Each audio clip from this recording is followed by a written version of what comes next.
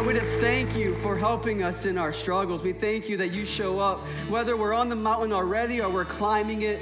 We thank you, Lord, that you gave us the strength to get there, and you're giving us the strength to complete this journey. And Lord, we just pray today that as we lean into you, Lord, that this is just the start of what you're going to do during this service. We're going to leave transformed. We're going to leave changed, because when you get in the mix, Lord, you give us the strength that we need. So if whoever's here for the first time, 100th time, in the middle of depression, or maybe in the middle of their joy, we just ask that you meet us here, Lord. We love you, and we thank you. In Jesus' name, amen, amen. Come on, give them one more war cry. So glad you guys came out. Say hi to the person right next to you. Welcome them out to Vail, and you can go ahead and take a seat. Thank you for leaning into this a moment. My name is Sean Jensen. I have the privilege of serving as the lead pastor here, and we're glad that you made it out today. It's been awesome to start a new series we've been going through called Out of the Cave, and we're going to get there in a moment, but I just want to tell you a little bit about something that happened in Scripture, and why we're going to talk about that is Jesus, while he was on earth, was actually preaching, and he kind of got a big crowd around him, and as he's preaching in a house, he's healing people and preaching, and the house becomes so packed, so chaotic, so full, that actually what happens is there's no room in the house, there's no room in the street, and people can't even get to the place. And these four guys show up with one of their friends who is paralyzed, and they want to get him to Jesus so he can be healed, but they can't get in. There's nothing they can do, but they don't take no for an answer. So they literally dig a hole in the roof, and then they lower this man down to Jesus' feet, where we see gets healed and completely forgiven. And the reason I share that with you is if this is your first time here, you've been coming, I just want to remind you that Vail, we are roof wreckers here at our church. The whole purpose on why we are here is we make sure that we can make as much room as possible so we can see people come to the feet of Jesus so they can experience freedom in Christ. And so as we've been encouraging people in what God is doing, last week, we had overflow in the 11 o'clock. Literally, people could not get into this room because you guys are just inviting the whole world to come out to Vail, which is absolutely amazing. Yeah, it's awesome. And so we've been seeing people make the journey to the Saturday, which has been awesome. People have already headed that way. And so I'm just encouraging you, if you are able, we need to get some more people over to Saturday. We need to get about 150 people there. Like, that's going to be crowded. If you don't like being crowded, you're not going to like heaven, all right? So if you can make that move, if you could be maybe a comfort wrecker or a preference wrecker or a roof wrecker, and you can make that journey, it could open up some more seats. Obviously, you see we're making room. You guys are like right there. Hi, how are you? Like, it's like extreme close up. Anyway, so sorry, but they're like right there, and that's why, because we're just making room for people. And so, of course, keep inviting people, but just wanted to invite you, if you can make the journey to the Saturday, it could result in someone finding Christ and their life completely being changed. So we appreciate you. I'm thankful for a church where we have these problems, by the way. Praise God for that. And so can we welcome everyone joining us online all throughout Illinois, some people joining us. Praise God. So we are in week 2 of a series we're calling Out of the Cave. If you're joining us for the first week, we have been talking about depression. So if you have kids in here that you don't know if you want them to hear specific things on depression and the aspects that come with it, we will be talking about those today. So that's giving you a little bit of a warning. Last week, we learned about this prophet named Elijah. Now, Elijah was used greatly by God in the Old Testament, and we saw him begging that God would take his life even after all the good that he has done.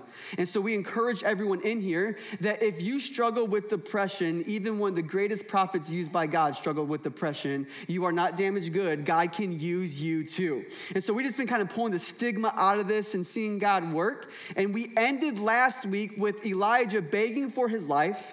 God feeds him and gives him enough strength to get to Mount Horeb, which we'll learn about, and he's in the cave. So now he's in the cave, and we're going to see how God begins to pull him out of that place. And my hope is that God would begin to pull some of us out of the same caves that we might be in today as well, because he can do that. Now, before I read the scripture, I want to remind you, I am not a doctor, a therapist, or a psychiatrist.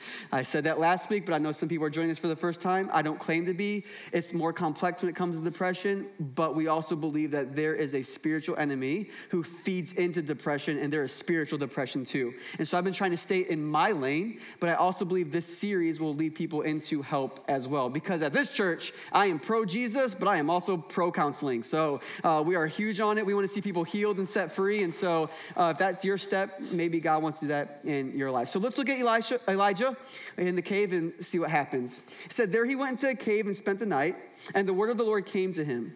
What are you doing here, Elijah? He replied. Elijah says, I've been very zealous for the Lord God Almighty. The Israelites have rejected your covenant, torn down your altars, and put your prophets to death with the sword. I am the only one left, and now they are trying to kill me too. The Lord said, go out, stand on the mountain in the presence of the Lord, for the Lord is about to pass by. Lord, I just pray right now that you give me the strength to preach this message a third time. Lord, I pray that you would take my words and whatever the individuals need here, just translate it to their heart, that they can have takeaways to encourage them. In Jesus' name, amen. Amen. A few years ago, my wife called me and she said the school called because my middle daughter fell off the monkey bars and she actually broke her arm, and she's waiting inside the nurse's office for us to actually come pick her up. And so she's waiting there, so we decided to rush to the hospital. And so I brought a picture of my daughter around this time, and this is Charlie. I know it's not a great way to start the message. It's like, here we go, this is good, about depression. Charlie broke her arm, and in this moment when we showed up, we could see the pain in her eyes, and I began to have this idea that waiting in itself is already hard. Like when you're waiting on something, it's already pretty tough to wait. But waiting while you're in pain is miserable. It makes time slow down. Have you noticed this? If you don't, just try planking, all right? Like you'll find out real quick the time takes forever when your abs hurt like crazy. And so in this season of Elijah, we see he's in a cave, and maybe you're here and we're waiting for God to either see freedom from depression, or maybe we're walking through it, or maybe other things you're waiting for. But it's a lot harder to wait while you're in a cave in pain and depression. It like amplifies the time. It amplifies all of it. And that's exactly where Elijah is, waiting in his pain. And maybe you're waiting there too. Now, before we look into this moment, I did bring another picture of my daughter to maybe make you smile a little bit better. This is her with her broken arm still, but it was Halloween, and so she wanted to go as the crazy cat lady. She owned it. If you're here and you love cats, I'm not calling you crazy. If you're here and you love cats and you're crazy, the shoe might fit. All right, so the truth is, she was that. So I just wanted you to smile a little bit. But as we talk about waiting, I don't know about you, but in my sphere of life, like waiting is exhausting. Waiting is not the thing I want to do. I am not very good at it. Yet we find out in Scripture that if we wait correctly, it can actually benefit us through this journey of depression. Scripture actually encourages that waiting can be a good thing for our journey. The prophet Isaiah says, God gives power to the faint, and to him who has no might, he increases strength. Even youth shall faint and be weary, and young men shall fall exhausted. But they who wait for the Lord shall renew their strength. They shall mount up with wings like eagles. They shall run and not be weary. They shall walk and not faint. Look at this. They shall renew their strength. If you feel depleted, if you feel exhausted, if you feel weary, those who wait on the Lord, they can find new strengths. So waiting can actually give us the strength we need for this journey. I think waiting is exhausting. I don't know if what it is about waiting, but to me it's exhausting. But we find out in Scripture is waiting the world's way is exhausting, but waiting God's way should be energizing. And so it's not if we're going to go through moments of waiting, it's how we choose to wait when we go through moments of waiting. And that is difficult. And so we're going to look at what Elijah did, because he waited for the Lord to show up. God gives him a word, and then he moves on with his journey. It strengthened him in his season of life. And I hope that you'll be strengthened today. But I'm going to tell you today, I am preaching to us. I'm going to sit in those seats with you because I'm not good at this. I was actually contemplating, do I even want to preach this? Because as a preacher, I should live what I preach. And I'm just like, I don't know if I want to preach this one because this is tough. This is hard. So I'm preaching not just to you, but to myself this week as well. But here's a few things that might help you in your waiting so that you're not exhausted when you wait, but maybe, just maybe, it can give you the strength you need while you wait, okay? The first thing is we should wait with expectation. We need to learn to wait with expectation. Now, when we've been beat up by life and when we feel like we're in a dark cave, we can become very cynical, very pessimistic, becomes very dark. We don't really have any more hopes. We're not very more encouraged. And so when we're in these moments, it's hard to really have expectation and hope. We really don't want to get our hopes up. But I want to encourage you of people of faith, if you're here, you're not a follower of Jesus, we're so glad you're here. But what we have in Christ, we should have high expectation no matter what we walk through.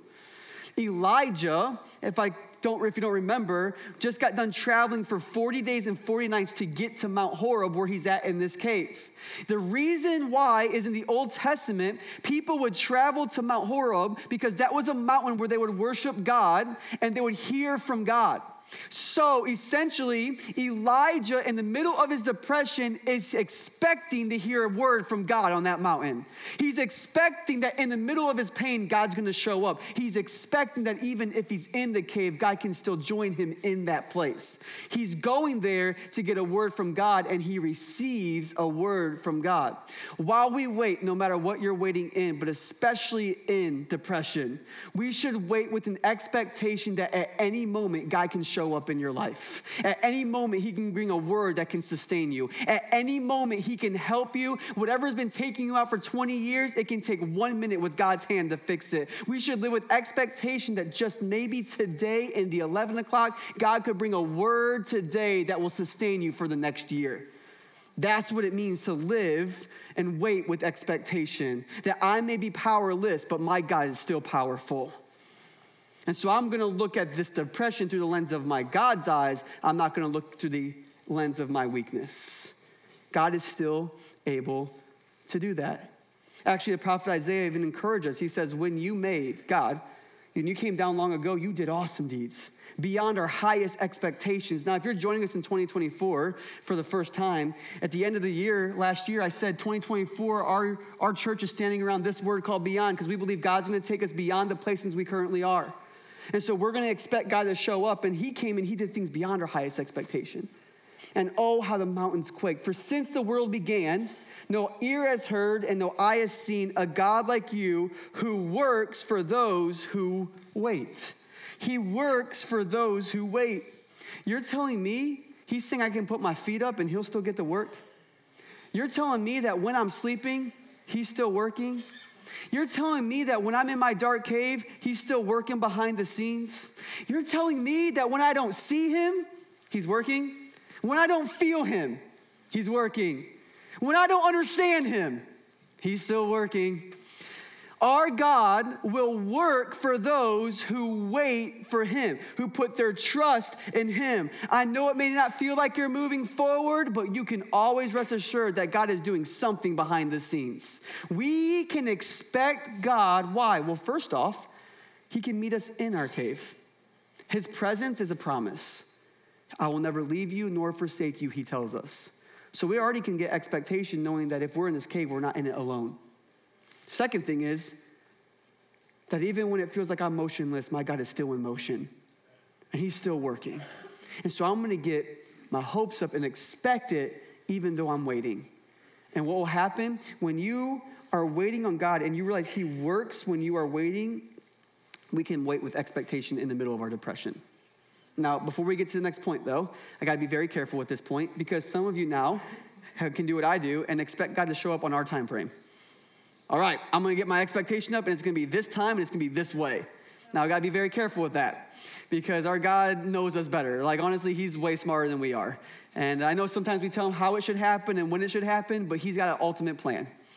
And so one way I've been able to handle this tension in my life is how do I get my hopes up, and how can I expect on a good God when I'm also not putting him on my timeline?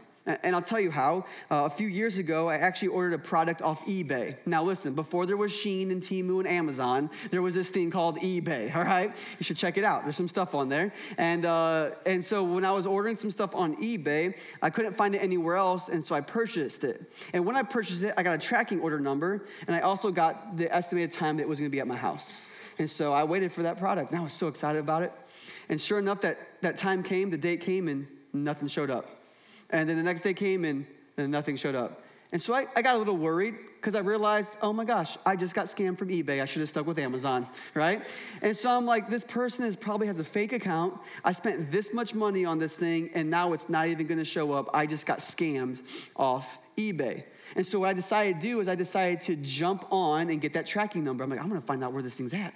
And so I jump on, and I realized that even though this original product started from the state next to me, Now, for some reason, it's over in California. Have you seen this before? Like, why are you over there? And then, like, a couple days later, it was on the East Coast. Now I'm like, I'm in the middle. Like, you, like, jumped over me, right? And sometimes it's like, why are you over here? And why is it over there? And so I was getting really worried.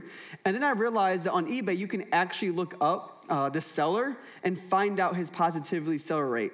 And so reviews and all that. So I looked him up, and he had a 98% seller rating, which is really good on eBay, and it was from thousands of people. So sure enough, I had a little bit more confidence that because of that rating that I was going to get that package. I just didn't know when it was going to come. And a few days later, that package ended up on my doorstep, and now I'm enjoying that thing till this day. Now, the reason I tell you this whole story is to help you understand that God really spoke to me through that, because I realized so many times we're trying to find out when God's going to show up and how it looks like it goes from one place to the other and doesn't even look like it's close to home, that I can get so focused on God's delivery date. Can I help you today on how you can expect from God? Instead of focusing on the delivery date, focus on God's delivery rate. Because it's always 100%. He delivers 100% of the time. And it may not be the time that you want it, but it's always the right time. And it may not be the want that you wanted, but it's always what you need. Our God has 100% delivery rate on this side of heaven, and on the other side, God can do great things. So that's helped me realize, okay, God, I don't know the date, but I know your rate, and you are faithful. And I've seen you time and time again. So I'm going to wait with expectation, even while I'm in my journey of depression and darkness. Second thing, wait with purpose. So while we wait with expectation, we're also going to wait with purpose. Now, the moment I said that, some of you are suffering and struggling right now. You're like, ugh. It felt really abrasive. Now, I want to remind you, if you weren't here last week, that myself, I've been diagnosed with depression. There's been a time in my life where I was on suicidal watch. There's been dark seasons of my life that I didn't know I was going to get through. And so hearing someone say something like this at that time, I just want to be like, I'm out. Because the last thing you have is purpose. The last thing you think about is value. You're just so taken out by what is going on in your cave. And purpose is the antithesis of depression. And that's a semi-big word, because I don't know big words, for saying opposite.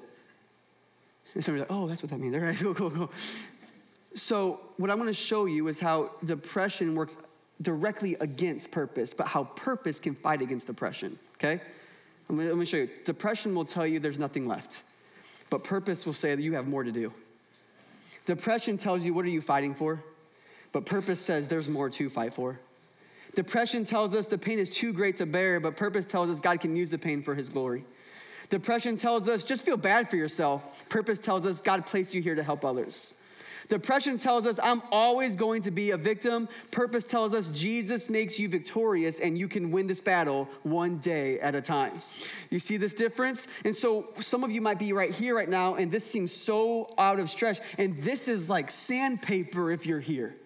It's rough and it's abrasive, but it's still true. See, the thing about purpose is it helps you fight in the middle of your depression. Elijah was in a place where he's lost all purpose. You got to realize, man, this guy had quite the ministry career. I mean, he just got done overcoming 850 prophets of Baal. God literally rains fire down from heaven. Like, we're talking about pyrotechnics. Like, we're talking about all the stuff, all the things. People are listening. God's using him. He prays. It doesn't rain for 3 years. He prays again. It rains. Like, come on. Like, this guy's like, woo. And now he's like, I'm done. And we see his hopelessness in the phrase that he said earlier. He says, when he was in the cave, he told God, he said, I've been very zealous for the Lord. The Israelites have rejected your covenant, torn down your altars, and put your prophets to death with the sword. And it continues on to say, I'm the only one left. And now they're trying to kill me too. Man, I've been zealous. I did all these great things. I fought for you, Lord. And now I don't know what else to do. I got no more purpose. I'm done. Just take my life. I'm at the end of my rope. I got nothing left to fight for. But what's so intense is God says, go out to the mouth of the cave, right? I'm about to pass you by. And a couple weeks ago, if you were here, Pastor Corey preached a phenomenal message to end out our Power of Prayer series about when we feel like God is silent. And he mentions this moment where an earthquake shows up and fire shows up and wind shows up, but God was not in any of those, but then a whisper shows up. And God was in the whisper, and it draws Elijah out. And in the whisper, God gives Elijah purpose again. So what he gives him in the middle of his depression, he says this in verse 19, verse 9, he says, the Lord said to him, go back the way you came and go to the desert of Damascus. When you get there, anoint Hazael king over Aram, also anoint Jehu son of Nimshi king over Israel, and anoint Elisha son of Snapchat from Abal Maholah to succeed you as a prophet. I'm just making sure you're still awake, y'all. You thought it, I say it. That's the point. Now, listen, first and foremost, I want to point something out. You'll have to wait too long for that stupid joke. All right, so go back the way you came. Now, I am not trying to guilt you. I'm not trying to shame you, but from speaking from experience, not always, but definitely, when we fight with depression, just maybe it could stem from disobedience and running from your calling. Like, you know why God's placed you in a place and you've ran from it, okay? Elijah, he goes, go back the way you came. I wasn't done with you yet. Go back to where you were. Now, I'm not saying this is why you're depressed. I'm just saying that this could feed into it. When we run against the places that God's trying to put us in, when we run against the word that he's trying to encourage us with, we can find ourselves in deep, dark places. And so I just want to say, if you're here, and I know right now you're wrestling, because you know there's some things, like you made that commitment, like, God, if you get me out of this, I will go back to church, right? If you get me out of this, I will follow you forever. Well, he kept his end of the deal. Now it's time for you to keep your end of the deal, to chase him with everything you have. He says, go back the way you came, okay? He continues on, and when you get there, I want you to anoint Jehu will put to death any escaped the sword of Hazael, and Elisha will put to death any who escaped the sword of Jehu. So Elisha becomes a prophet. He's now anointing people to continue the work. Why am I showing you this? Because essentially what God was doing, he's saying, you think you're done, but I got work to do through you. I'm not done with you, Elijah. I haven't finished my ministry with you. I haven't finished my purpose with you. And so in the middle, when he thinks he's done, God is speaking purpose into Elijah. He's saying, I'm not done with you. If you're here and you have a pulse in your body, you have a purpose on this earth. If you're here and you feel like you are stuck and it's dark and you've been just walking aimlessly in motions, I've been there and it's tough sometimes and we're in these waiting patterns. I want to remind you, God still has a purpose for you in your marriage. He still has a purpose for you in your family, at your workplace, at your school, wherever he has placed you. He still has designed you for a purpose. And so I want to speak that into you. God is not done with you if there's breath in your lungs. You may not believe it. I don't know your upbringing, but you better rest assured. I know it may have been a harsh upbringing, but if God was able to get you through it, then oh my gosh, how is he going to use it for his kingdom? He's not done with you. He still has purpose for you. And when we have purpose, it's just a little bit of light to pull us out of that cave. But here's the best thing about purpose. We don't even have to be out of the cave for us to begin to experience purpose in the cave. See, purpose helps us every single day. It doesn't just take care of the depression. Sometimes it can. Sometimes it gives us light in the depression. Now, let me just show you what I'm talking about. Paul, who wrote half the New Testament, planted churches.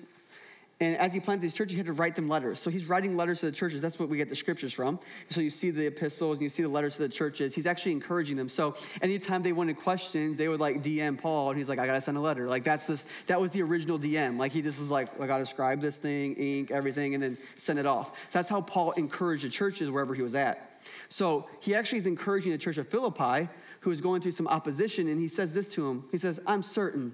I love that. I got my expectation up. I got hope in my God. And I'm certain that God, who began the good work with you, church, will continue his work until it is finally finished on the day when Christ Jesus returns. That's a bold statement. That's hope-filled. That's a little bit of a motivational speaker, Paul. I don't know about that. Like, that's just like, stop sugarcoating it, right? Like, he's like, no, like, if God started it, that's key word. If God started it, he will finish it. And I'm certain of this. Now, here's the beauty of this scripture. Paul wrote this letter in his own cave. What do you mean? He was in prison, chained to a guard, 24/7, not knowing if he would live throughout the night. I don't know about you, but if I'm in a prison chained to a guard, not knowing if I'm going to live throughout the night, I'm crying and complaining. Right? I'm listening to My Chemical Romance, hands down. Going back to my high school days. It's just what it is. I wish I would be more like that. But Paul's like, you know what? I know I'm in a prison. I know I'm chained to a guard, but guess what? I'm not chained to a guard. That guard's chained to me. And I'm going to tell him the gospel of Jesus Christ. And beyond that, I'm also going to get to work in my workroom. I'm not going to just wait. I'm going to pen to the church of Philippi, and I'm going to encourage them. I know I feel down, and this might be the end of my life, but this isn't the end of the church of Philippi's life. I'm going to put some purpose in my dark situation. What is he doing? He's saying purpose will turn your waiting room into a workroom. If you're here today, the greatest thing about purpose is it will turn what you're waiting on and you can get to work. Now, some of you are like, Sean, I don't get it. You told us to wait. Now we're working. What's going on? We wait and we trust on the inside. It's a peace on the inside that no matter what I'm walking through, God is working. I'm expecting, I have purpose, but I'm going to get work on the outside. There's some things I'm waiting on today. There's some things I'm waiting for and praying for today. But guess what? I don't stop preaching every weekend. Could you imagine? Sorry, guys, Pastor Sean's waiting on something this weekend. He can't preach this weekend. Oh, sorry, week 2 of Sean waiting. He's just not going to come out and preach. No. While I'm waiting, I can get to work. And when you have purpose, it turns your waiting room into a workroom. So wherever you are, keep serving your spouse. Wherever you are, keep sending those encouraging texts that you wish you got yourself. Wherever you are, be that friend that person needs at your school. Wherever you are, find some purpose on the team that you play on. Find some purpose in the family. Find some purpose at the church. Look for ways to serve others. Why? Because when you're serving others, we can stop thinking about ourselves. And one thing I know about depression is not that we should not open up about our struggle, but man, it can make us selfish if we're not careful. And I say that from experience, not because we're not going through dark times, but if we're not careful, we get our eyes fixed on us. You're like, Sean, I don't even know how to find my purpose. I don't got time to unpack that, but I can say this. If you want to find your purpose in your life, serve God and serve others. And I promise you, it will bring fulfillment to you in ways that you've never even experienced. How do I know? Because when Jesus was on earth, he said, I serve my Father and I serve those around me. And he says, and this is nourishment for my soul. If it fulfilled Jesus, I'm sure it can fulfill you. So when we serve others, what happens is it gets our eyes off of our pain for a short time and it gets it on others. And it begins to help us stand up in our cave. Pray for purpose. Have expectation. And wait with a new perspective. See, when you're in a cave, it's like all you can see is pitch black. You become nearsighted. Everything you see, you don't see anything beyond just your cave. It's just so small. It feels claustrophobic. It feels like you'll never get out of it. It becomes about my pain, my struggle, and everything I'm going through. And so sometimes when I say a new perspective, like we can't even see out of this cave. What do you mean a new perspective? Well, a new perspective is going to help you in your waiting, because when we're waiting, we're exhausted. But if we wait knowing what God wants to do, it might encourage us a little bit more. Now, Elijah, man, he was in his cave and he was so nearsighted at this moment. He became so nearsighted, listen, that he actually believed that what he felt was reality. And if we are not careful when we are in these places, what we will do is we will listen to lies and we will make them truth. And that's a dangerous place to be. Elijah does this because in 1 Kings 19:14b, he says, all the prophets were killed and I'm the only one left. He said, they've already killed all the other prophets. God, I'm the only one left, and now they're trying to kill me too. I'm done. I'm it. If they kill me, you have no other prophets. Isn't this funny as I get? Like, God, what are you going to do when I'm gone? Like, it's still going to be God, right? Like, it's going to be that. But it's true. He's like, I'm by myself. I'm lost. I'm isolated. I'm hurting. I'm in pain. And what has happened is he's feeling one way and it's become truth to him. which is actually kind of startling because actually God answers and he says, you're not the only one, Elijah. He says in 1 Kings 19:18, I've reserved 7,000 in Israel, all whose knees have not bowed down to Baal and whose mouth have not kissed him. Baal was the god they were worshiping. And he says, there's 7,000 other people who have been devoted to me. Elijah, you think you're by yourself. And I'm reminding you, I have 7,000 other people who can fight with you. You have convinced yourself that you are in this by yourself, and I'm reminding you, I still am working. I have still been orchestrating. You are not in this fight alone. I know it feels, hear me out in your cave, I know it feels like this world would be better off without you. I know it feels like you have no value in this life, but that's not reality. Because if you're in this life, it says that God knew you before anyone else in this world. And if you're in this life today, he has uniquely designed you for a great purpose. We have a great creator who does not just create people out of happenstance. He puts them here for a purpose. If you're here, you're like, Sean, I just don't know. I just can't fight anymore. I'm too tired. I'm by myself. No one cares about me. It may feel that way. But reality is there's some people that you can open up with who are ready to lock arms with you and fight this battle with you. If you could just have the courage to open up with the people, and I know maybe you have before, or maybe you're like, Sean, it feels like this is my identity. This is who I am. This is what my life looks like. And even though you might fight with depression for another couple months, another couple years, and maybe it's there for the long haul, as you continue to follow Christ, I want to remind you that if you are in Christ, Scripture says that you are born again, which means that is no longer your identity. Whatever you were before Christ, that's who you were. But whoever you are in Christ, you are now a child of God, and that's your new identity. That's not the truth. This is reality. And he loves his children, and he fights for his children, and he brings hope to his children, and he's got a promise for us forever for his children. So we can live with hope and expectation. And so we need a new perspective that we would not just stay so nearsighted, but that we would see God work in our life. And this is exactly what God does when we choose to follow Christ. Paul tells the church in Ephesus that when we make a decision to follow Christ, this is what happens. It says Jesus raised us from the dead. Huh? I never felt dead. He's not talking about a physical death. He's talking about a spiritual death. And Jesus overcame physical death so we could live forever with him. But he says when Christ rose from the dead after paying our sins on the cross, he says if you are in Christ, you were raised from the dead too. And with Christ, you are now seated with him in heavenly realms because we are united with Christ Jesus. Now that's heavy. You're like, heavenly realms? Like what is going on? See, it's just saying that there's two worlds at play. There's a spiritual realm and there's a physical realm. There's physical beings and there's spiritual beings. Jesus was fully God, spiritual, and he was fully man, physical. And he came to bridge the gap between the two. And when you are in Christ, he says when you make that decision, what happens is now you are seated in a place with Christ with authority and with power.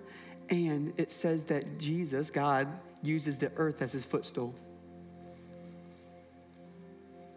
Which means we can have a new perspective of what we go through.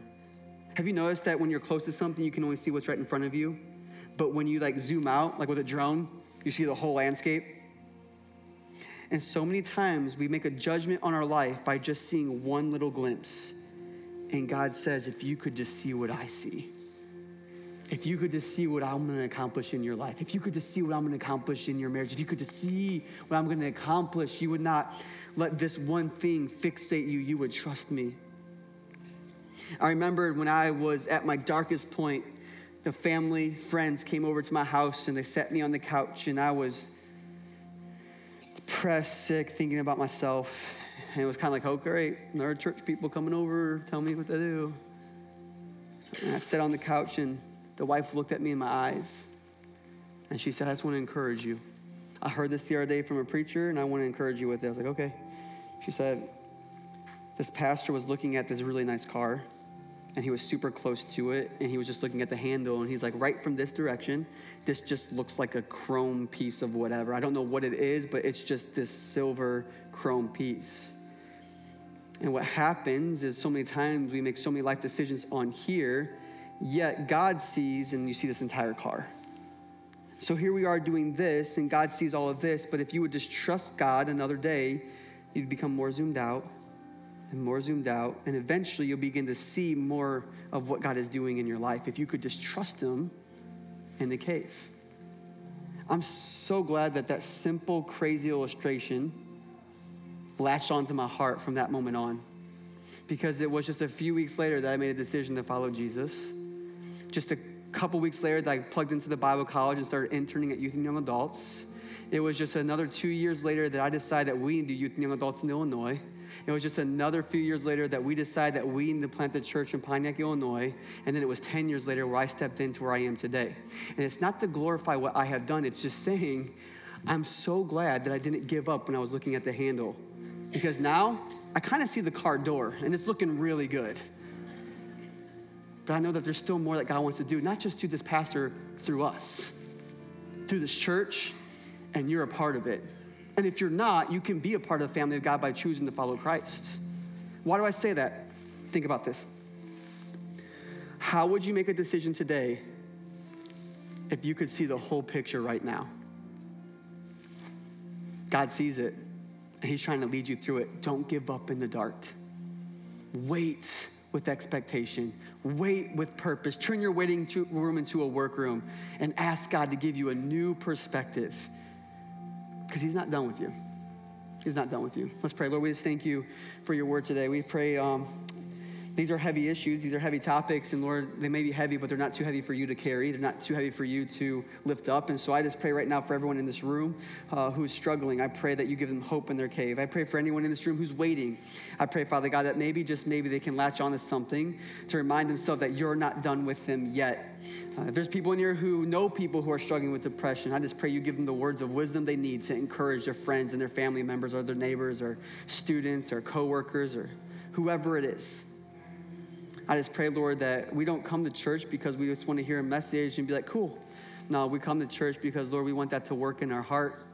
And so, Lord, whatever you did, Lord, I was obedient, but, Lord, your spirit is stronger than I am. So, Lord, just rest on hearts. Move this message from their head to their hearts. And do whatever you want to do, Lord. If you're here and you don't know who Jesus is, see that last scripture where I said that he sees us in heavenly places? That can only happen if we put our trust in God. We have to be born again. That's what Jesus said on earth, that we must be born again, which means we need to have a spiritual rebirth that can only happen through Christ. How? We sinned against him. He came to this earth because he loved us. He paid the penalty of sin and death on the cross, shed his blood. That should have been our blood on the cross, but he shed it because he was perfect and spotless. And then he gives us grace, and he invites us into a relationship with God. He cleanses us from our sin. And because he raised from the grave, he brings new life to us. If you need new life and you want to invite Jesus in right now, here's the prayer you can pray with me. Between you and God, just say this prayer in faith. Say, Lord Jesus, I believe you are the Son of God. I believe you came to this earth. I believe that you died on the cross for my sin. I need your forgiveness. I believe 3 days later you rose from the grave. I need your spirit. I choose to follow you today. I need to be a brand new person. Lord, I put my trust in you and I put my faith in you. And I receive your grace for free. Make me a new person in Jesus' name. Amen.